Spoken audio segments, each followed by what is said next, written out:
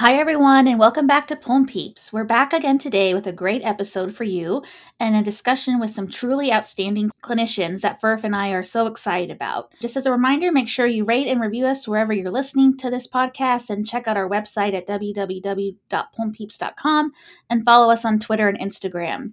Furf, how's your week been? It's been good. It's been great. This is our second episode we're recording this week, so it's like a treat week for me that we're doing a lot of Poem Peeps, and always the best part of my day. So excited to dive in. Exactly. And as you said, looking forward to today and building on some prior episodes that we've had about mechanical ventilation.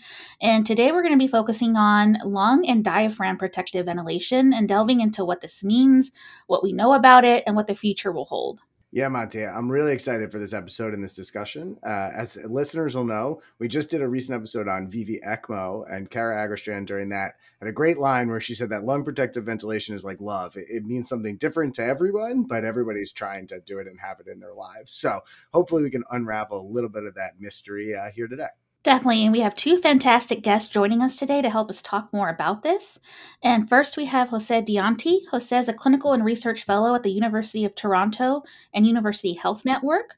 He completed his residency in critical care and worked as a critical care attending previously at the Hospital Italiano in Buenos Aires, Argentina. He's particularly interested in ventilator induced lung injury and personalized ventilation strategies. Jose, welcome so much to Poem Peeps. Thank you so much. My pleasure to be here. Our pleasure to have you. Our next guest today is Ewan Gallagher. Ewan is an assistant professor at the University of Toronto and the University Health Network. He completed his internal medicine critical care training at University of Toronto as well as his PhD. He's a world-renowned researcher in the mechanisms of ventilator-induced lung and diaphragm injury, has over 140 publications, and some of them are some of the most cited articles in the field. His lab is actively involved in multiple trials in this area, and it is an absolute pleasure to have him on the show today. Welcome to Poem Peeps, Ewan. Thank you very much, Dave. It's a real pleasure to join. Before we go any further, just a quick reminder that this podcast is for educational purposes. The topics we discuss aren't for specific patient care without the details, and our views don't necessarily affect the views of our respective employers. But with that out of the way, let's dive in. So there are a lot of specific factors that may play into these questions that we're going to be talking about, but we're going to try and give a broad overview. And in that sense, I'm going to sort of specify in advance that mostly what we're focusing on is a discussion of lung and diaphragm protective ventilation for patients who have acute hypoxemic respiratory failure or ARDS and are requiring invasive mechanical ventilation. So, Jose, we've discussed lung protective ventilation on the show in a few different episodes, but I think it's really important that we define the problem before we kind of go forward. So can you broadly tell us what we're referring to when we talk about ventilator-induced lung injury, or VILI, and what type of damage is done to the lung from mechanical ventilation? Yeah, sure. So thanks, Dave. So VILI, or ventilator-induced lung injury, mainly refers to injury to the lungs by overdistension, basically, when we apply positive pressure ventilation to the lungs. So contrarily to during normal spontaneous breathing, mechanical ventilation actually inflates the lungs. Positive pressure mechanical ventilation inflates the lungs from within, and this generates a positive transpulmonary pressure gradient, which inflates the lung again. And this excessive transpulmonary pressure is what leads to lung overextension and ultimately ventilator-induced lung injury, which could manifest not only as local lung injury, which could worsen gas exchange and whatnot, but can potentially also lead to systemic injury and inflammation, and ultimately to death or higher mortality. Thanks so much for reviewing that, Jose. And, I think it's a great point you said, not only local, but can have some systemic implications. And while we've talked about ventilator-induced lung injury and lung protective ventilation a bunch, I don't think we've ever specifically talked about protecting the diaphragm. And I think something both you and Ewan are so invested about. So, Ewan, what type of injury happens to the diaphragm during mechanical ventilation? Well, I can't tell you how much joy it brings me that you're finally talking about protecting the diaphragm. But I'm not being a little facetious, but I think this is getting more and more attention as something that we want to think about at the bedside. Basically, there's 3 or 4 hypothesized mechanisms of diaphragm injury with varying degrees of strength of evidence behind them. Probably the most important is very simply the atrophy of the diaphragm that happens when it's no longer being used. You intubate somebody, you sedate them, and the diaphragm gets its first ever vacation. stops contracting. And what's impressive is that over the next few days, patients can lose as much as 30 to 40% of diaphragm muscle mass, so-called disuse atrophy. So it's really a very profound, rapid atrophy as a consequence of disuse. But the diaphragm can also be injured by excessive loading. If you force the muscle to contract above and beyond its kind of fatigue resistant limits, particularly whenever it's already somewhat injured and inflamed from, say, systemic illness like sepsis, then it's actually quite vulnerable to load induced injury. And this has been demonstrated pretty convincingly in animal models. And, as yet, we don't have great human data to confirm this, just sort of tentative signals. But excess loading of the muscle, particularly if the muscle is forced to contract as lung volume is decreasing, say during certain types of dysynchrony, or if the ventilator inspiratory cycle ends too quickly and the diaphragm still contracting while the ventilator cycles into expiration. Now you've got a muscle that's contracting while it's being forced to lengthen, and that can be very injurious. Just like, your first time out skiing every winter where your quadriceps are, killing you the next day because you've been doing these kind of eccentric or lengthening contractions with every turn on your skis. So it's the same kind of phenomenon in the diaphragm. So we think these may be some of the key mechanisms of injury to the diaphragm during mechanical ventilation. That's so interesting. Next time I go skiing, which will be the first time this year, I feel like I'm going to fall because I'll be thinking about that now. Like I'm lengthening against this. What's happening? No, that's super fascinating. I think something that we should all be thinking about a lot more. To that end, Jose, I'm going to go to you about like why we are spending so much time thinking about this. And really what we're focused on are sort of what are the consequences of ventilator induced lung injury and of diaphragm injury or dysfunction that happens from mechanical ventilation. And I'm also curious if they manifest differently clinically or if we see different phenotypes that come out from the end for these patients. So generally, I would say it's very clear that VILI leads to increased mortality, mainly, as we mentioned before, because of this systemic inflammation and what's kind of like termed biotrauma, which is this concept described by Dr. Tremblay and Professor Slatsky some time ago, which is kind of like this old ICU dash that patients with ARDS or respiratory failure die from multi-organ dysfunction and not from just hypoxemia. So there's something else that's going on. And I think that's pretty clear. And I don't think a lot of people would doubt that. As a matter of fact, one of the only strategies, clinical, like therapeutic strategies that we can apply in the ICU that has like really, really good evidence in terms of decreasing mortality is to actually apply low tidal volume, low transpulmonary pressure ventilation to reduce mortality. So I think that the link between VILI and mortality is quite clear, and I don't think there's much doubt that might be the case.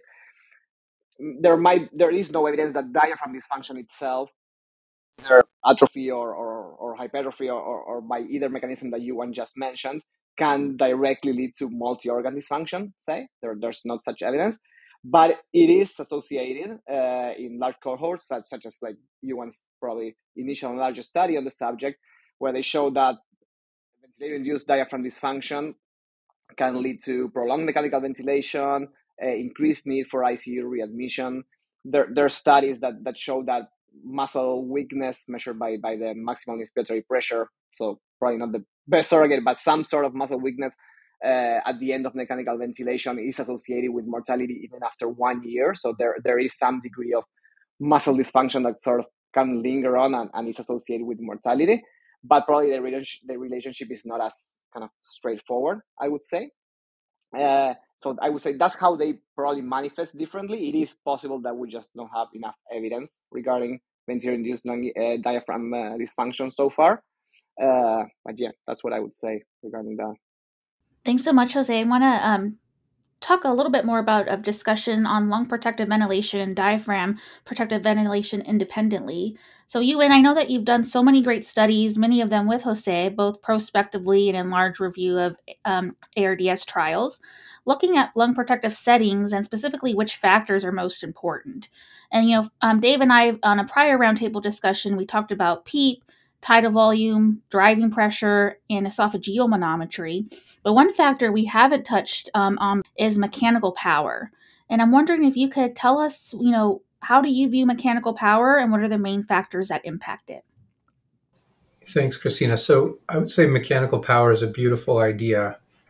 Um, the idea being that you can use the first principles of physics to unify all the mechanisms of ventilator-induced lung injury into one relatively simple quantity. I think when Luciano Gattinoni and others first started talking about this, they basically derived the equation for mechanical power from physics, the idea being that the energy you transfer into the respiratory system is responsible for causing tissue damage. And so all of the different factors that increase that energy transfer will contribute to tissue injury. So traditionally, we're really focused on tidal volume, but there are other important components to the energy transfer. So it's not only tidal volume, it's also driving pressure. It's not only the tidal phenomena, it's also the frequency, and mechanical power includes resistive energy as well. So airway resistance as a consequence of each ventilated delivered breath. So it tries to unite all these quantities into one number. And in theory, if the theory was true, if mechanical power was the kind of sum total determinant of ventilator-induced lung injury, then in any given patient, you could optimize the mechanical power. And what's so interesting is that depending on the patient's physiological characteristics, in some patients, you can optimize power more by reducing rate, and in others, you optimize power more by reducing tidal volume and driving pressure. And so it really would lead to significant change in the way we tailor ventilator settings if the theory was true. I think there's some problems with the idea. The big one being is actually nobody's totally sure how to compute power exactly. There's multiple different ways of computing it. Some people, for example, include the energy transferred from maintaining lung inflation with PEEP. Others, like myself, are quite skeptical that that's mechanistically relevant. I don't think the energy dissipated to overcome airway resistance impacts on lung tissue all that much. And I think probably the best study in the subject was published by Eduardo Costa and Marcelo Amato last year, where they showed that, respiratory frequency probably is relevant and driving pressure is definitely relevant. But when you account for those factors, then all the other factors, specifically tidal volume and resistance, seem less important in determining outcomes. So there is a role for thinking about respiratory rate when we're trying to protect the lung. But to be honest with you, in most patients, you get way more bang for your buck by turning down the tidal volume to reduce the driving pressure. And so I don't think we need to make things so complicated by refocusing on mechanical power. That's my take on the topic. Thanks so much, Ewan. I'm so glad that we're bringing up things that you find so much joy in talking about.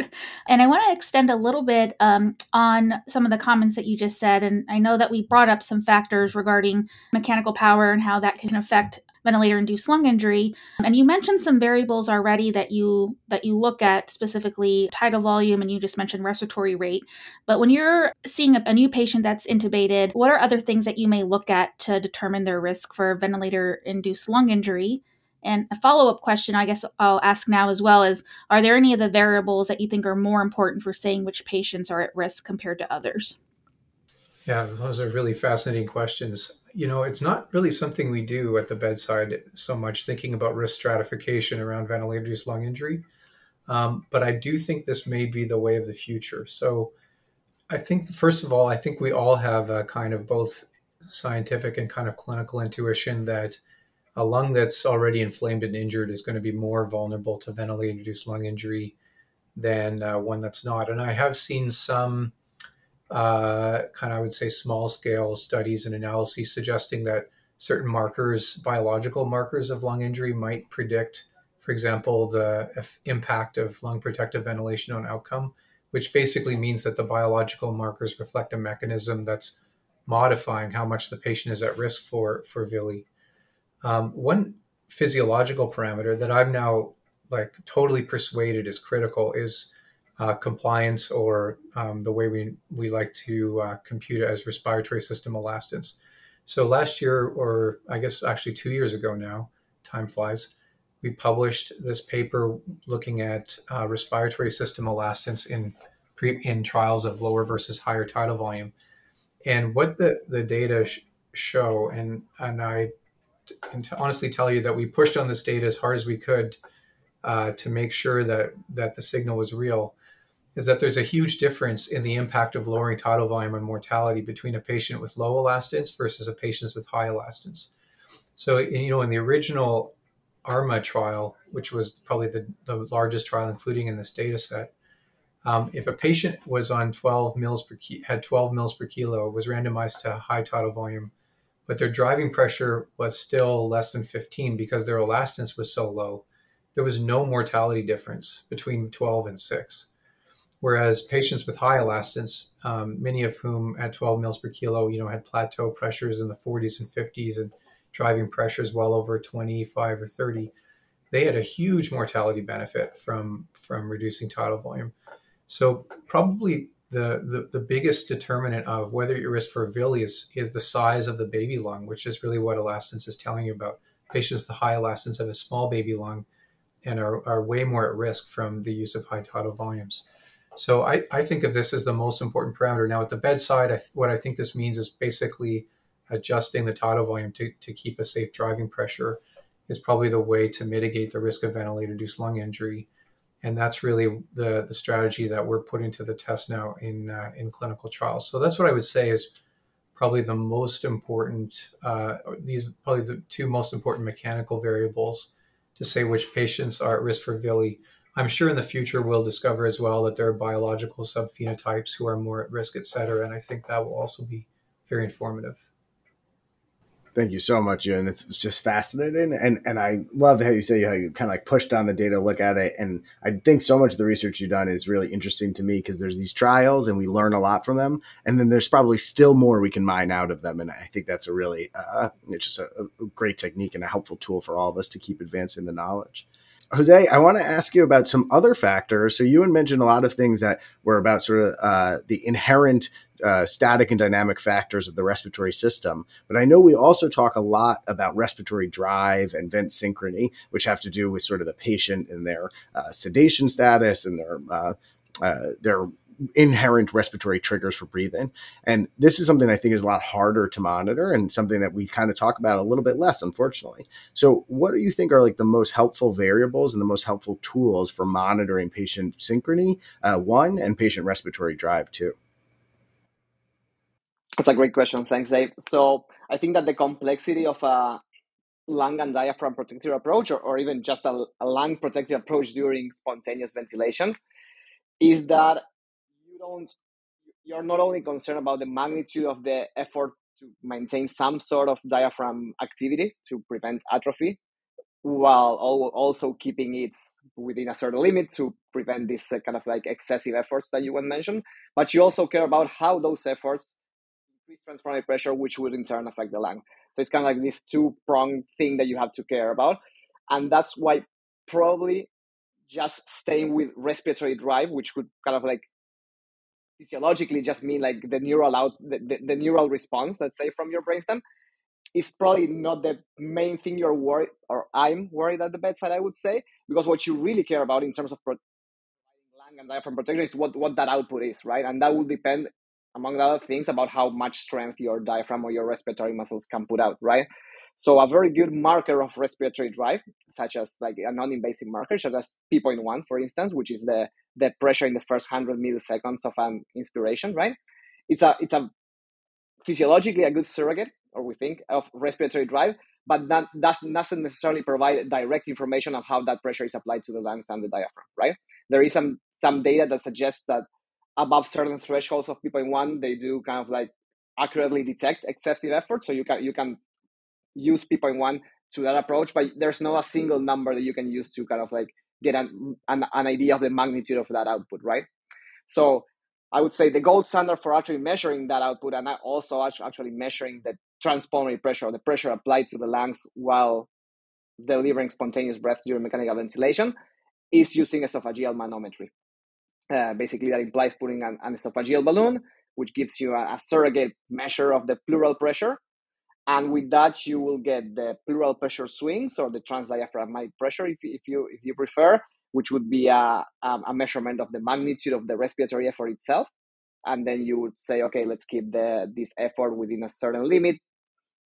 A recent statement on lung and diaphragm protective ventilation said that limit should probably be somewhere between 3 and 10, 3 and 15 centimeters of water. Again, not like super good evidence on why that is, on what that's based, but that's a fair approximation, I would say.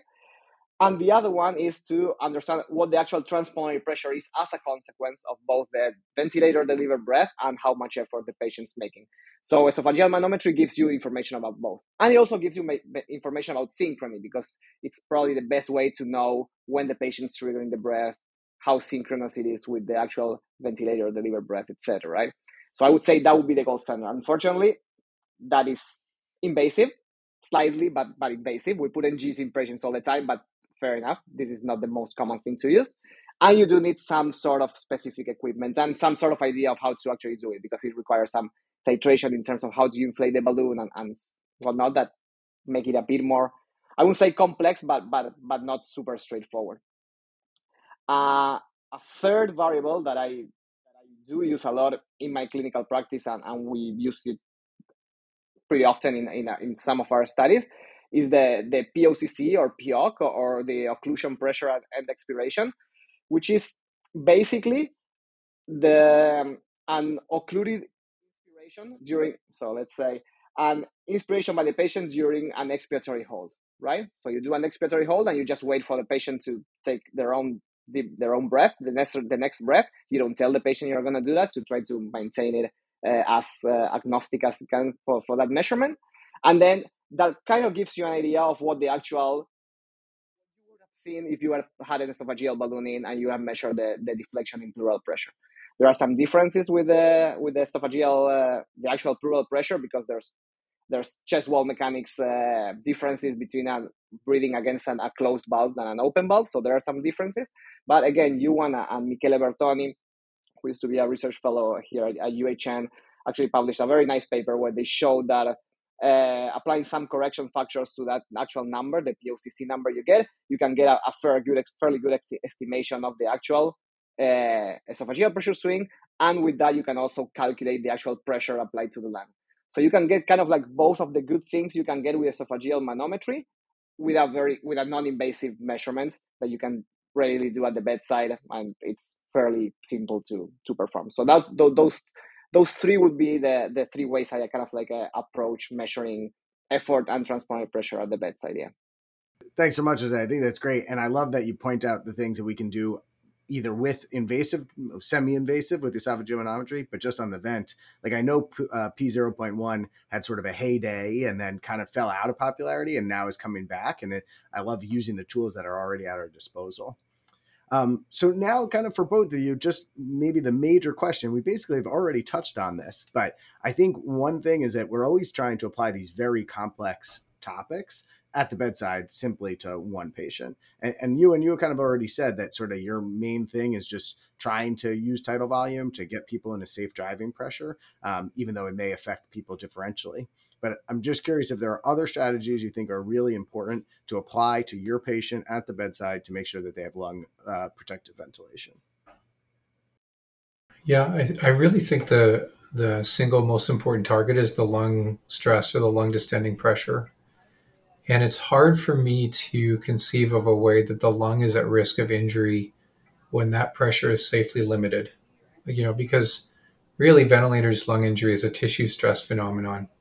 Now, obviously, how much you should adjust PEEP to recruit lung to reduce that stress and strain versus how much you can turn down the tidal volume to limit driving pressure in the face of a respiratory acidosis. These are all the real physiological challenges that clinicians face, the competing considerations. But to me, the one central unifying target is to limit lung distending pressure. And I think probably the area where we can do that significantly better than we already are is when patients are breathing spontaneously. Because in most of the time when patients are breathing spontaneously, clinicians are not attending to how much force those efforts apply to the lungs. So we're not attending to the lung distending pressure during spontaneous breathing. And as you know, the airway driving pressure no longer reflects the true lung distending pressure during spontaneous breathing. So this is why these simple non-invasive parameters that Jose just mentioned, P0.1, and especially I think the expiratory occlusion pressure, are so fundamentally useful to assessing how much is the lung being stretched and stressed. Is the patient making respiratory efforts? Are they excessive, and how much is the lung being stressed as a consequence?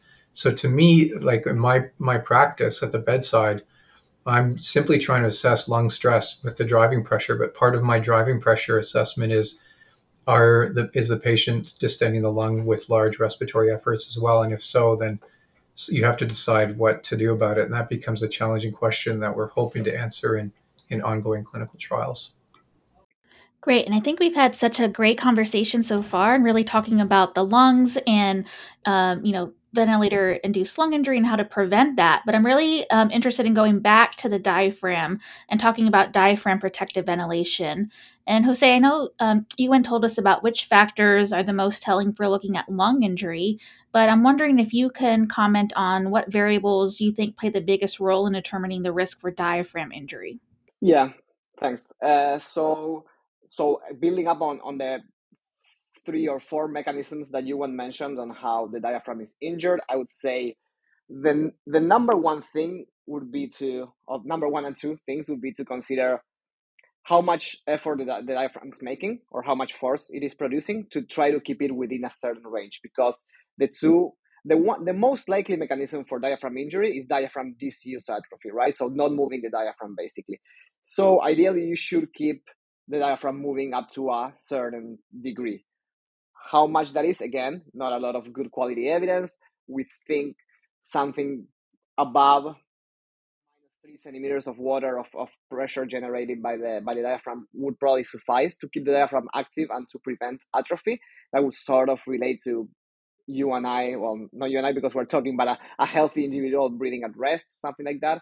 They would have an esophageal pressure between 3 and 10, 3 and 15. So anywhere within that range would probably be safe, or possibly be safe, I would say. I want to be very cautious because we don't have like super good data on how to base this, but basis is probably the word. Sorry, but I would say that's probably the most important approach that you can take, right? Because we think that for sure atrophy, or disuse atrophy, but also making large efforts that will lead to an excessive force applied to diaphragm might be injurious. A third possible mechanism, as you have mentioned, would be that of some asynchronous during mechanical ventilation that might lead to eccentric contractions of the diaphragm. So basically, some asynchronous that would trigger the vent while the diaphragm is relaxing, and then the diaphragm will have to kind of like again tense again and have a new contraction that might lead to more injury. So the third approach would be preventing patient ventilation desynchrony would probably be a good thing to target, I would say.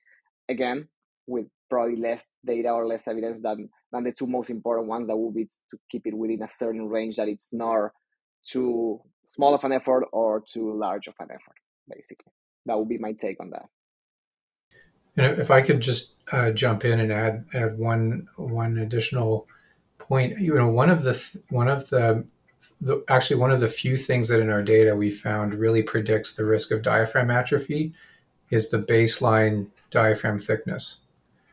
So most patients who developed atrophy in our study had a very high diaphragm thickness at baseline, and patients who came in with a thin diaphragm already tended to have stable thickness over time. We don't totally understand the mechanisms, obviously, but it seems like if you have a bulky diaphragm to begin with, that's the kind of diaphragm that's at risk for losing muscle mass. So these even simple ultrasound measurements seem to be useful at predicting the risk of diaphragm atrophy during mechanical ventilation.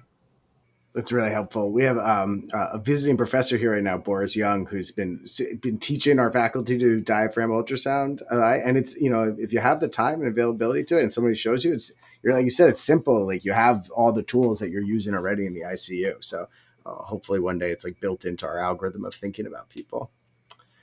So I want to, again, and we're always moving from these really interesting findings that you guys have seen and described to the practical strategies. And so this is probably not a fair question because every version of vent desynchrony requires a different sort of technique to solve it. But I'm curious if there are techniques or tools on the ventilator that you think are helpful to get the appropriate loading on the diaphragm that Jose was talking about, right? So that you're not straining it and that you're not having it strain against a lung that's losing volume. Are there go-to techniques with your ventilator that you can do to try to get into a diaphragmatic protective zone?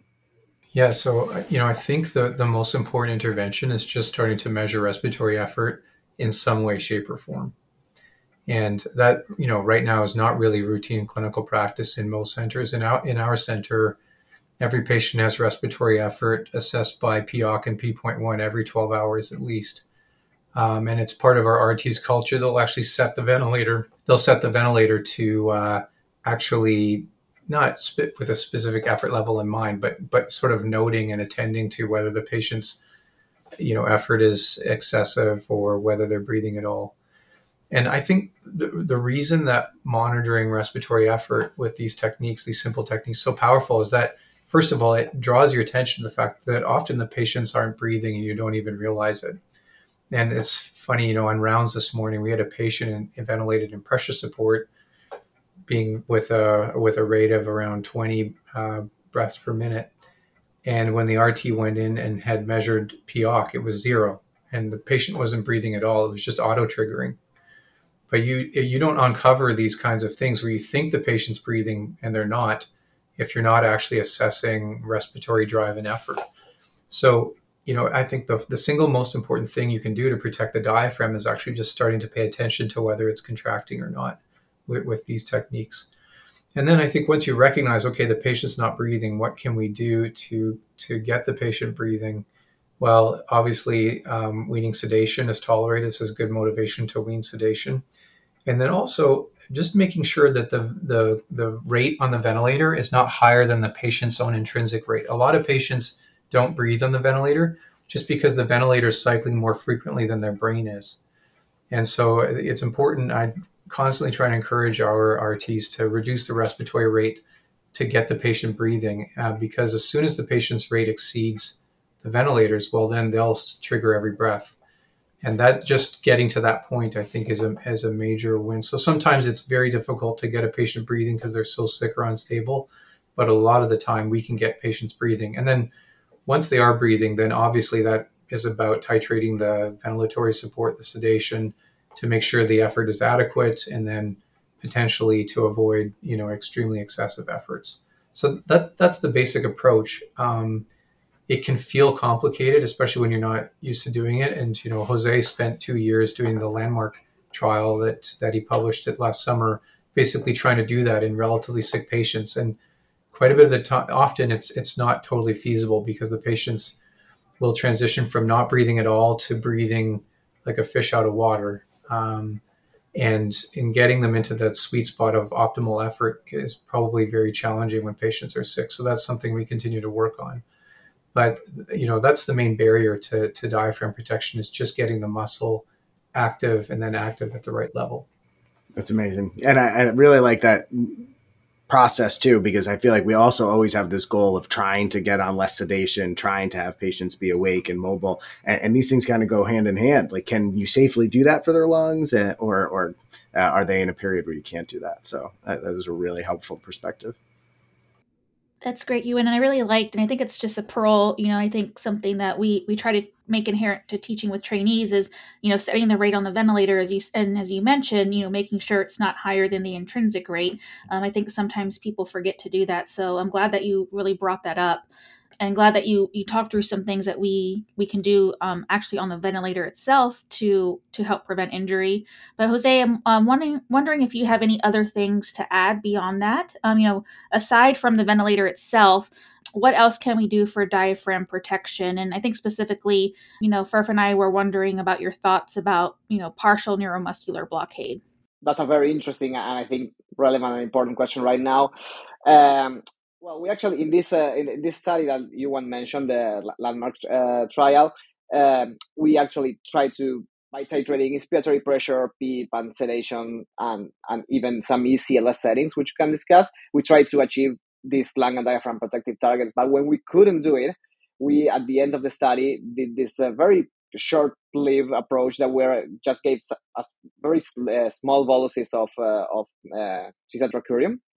to try to achieve partial neuromuscular blockade with the goal of those patients in which just sedation is not enough, basically, to control respiratory efforts, trying to deliver some degree of partial or low dose neuromuscular blockade to control the magnitude of the effort. What we found in this study is that in all patients in which we applied this strategy, they were all in target, so we could get them breathing spontaneously within our pre-specified target. So it worked, let's say, to control that. And I think that it's a very interesting technique.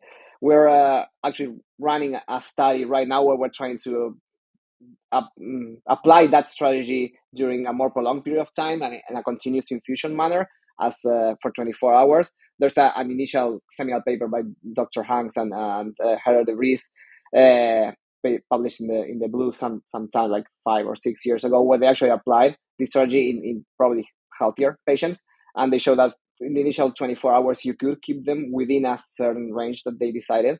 So I would say it's feasible, and it does make a lot of sense because it would be the same rationale as, okay, when we apply sedation to control the magnitude of respiratory breath, well, I think this is just another tool in the toolbox to help you achieve that, and it's feasible to do it. And we haven't seen any patient not tolerating it, in the sense that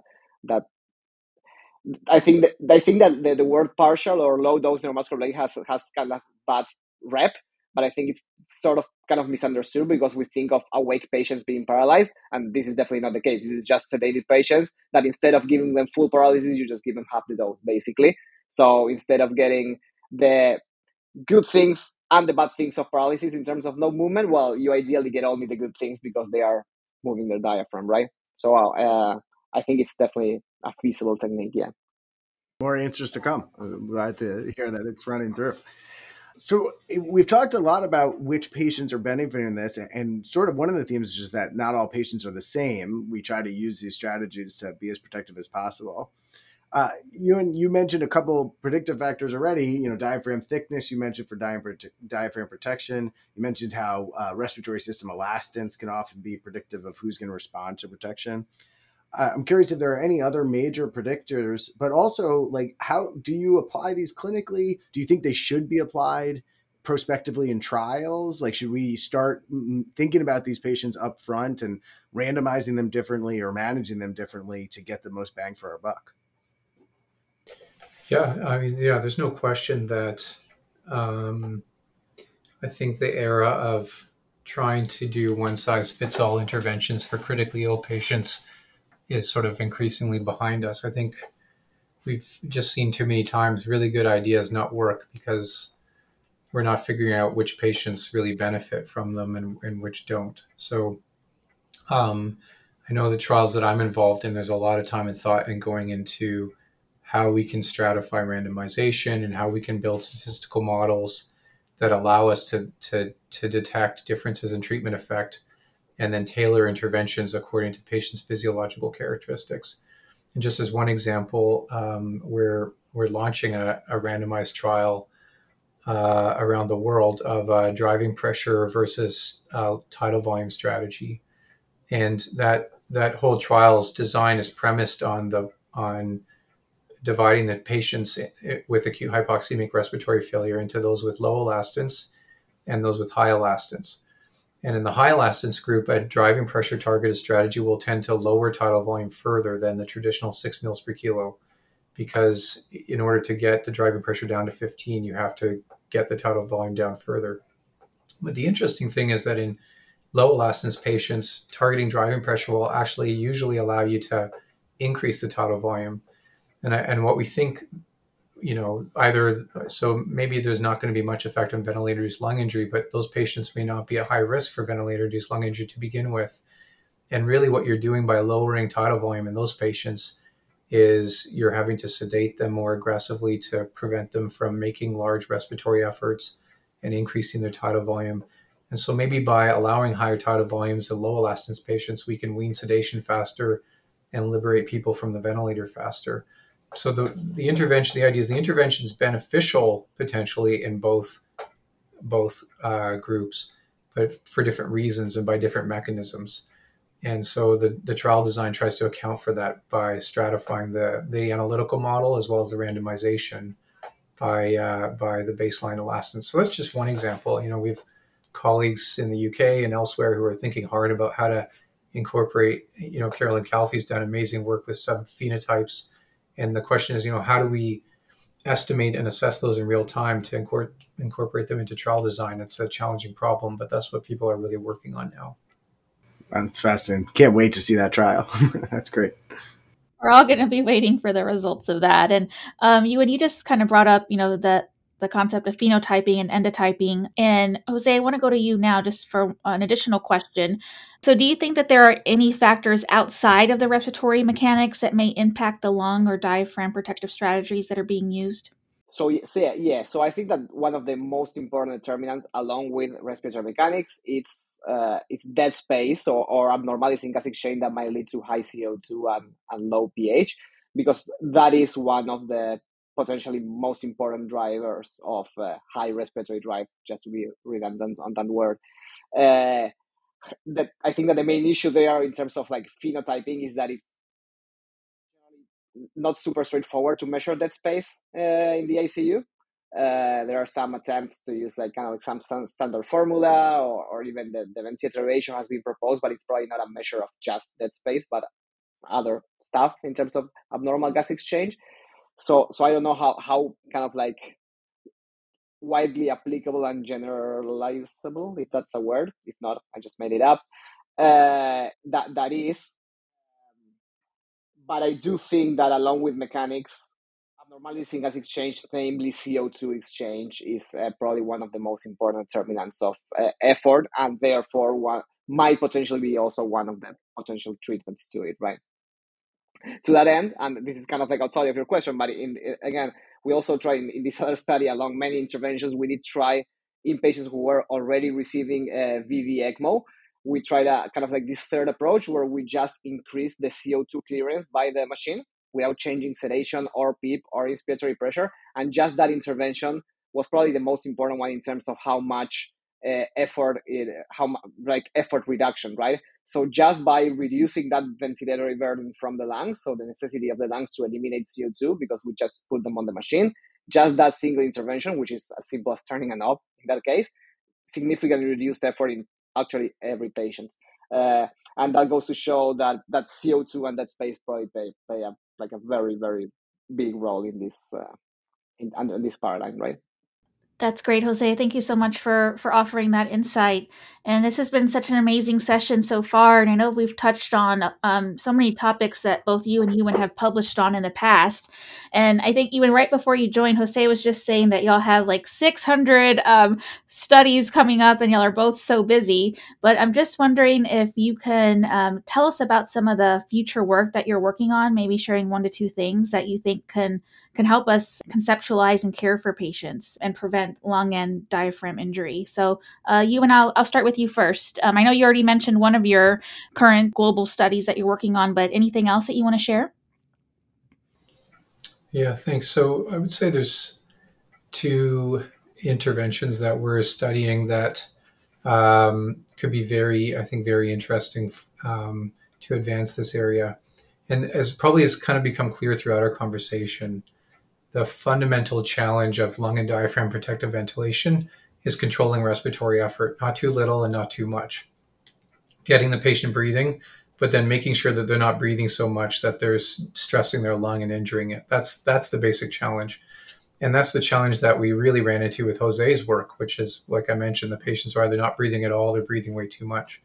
So we're studying now a couple of new interventions that we think might allow us more direct control over respiratory effort. So one of them is as a phase 1 trial of phrenic nerve stimulation, working with an industry partner who's developed a technique for continuous phrenic nerve stimulation, and the device is designed so essentially it will stimulate the diaphragm when the patient's not breathing. And then as soon as the patient starts breathing, it shuts off. So the idea is that you never have a quiescent diaphragm, but that breath by breath, the diaphragm contracts in synchrony, whether because of the patient's endogenous drive or because of this machine's exogenous stimulation. So I think that's a very exciting intervention. And the beauty of it is that you have more direct control over how much the diaphragm is contracting when in the very early phase of the illness, when the patients are very sick and it's hard to control. And then work, on the platform trial, which this driving pressure trial I mentioned is being launched as part of a broader platform trial of interventions for acute hypoxemic respiratory failure.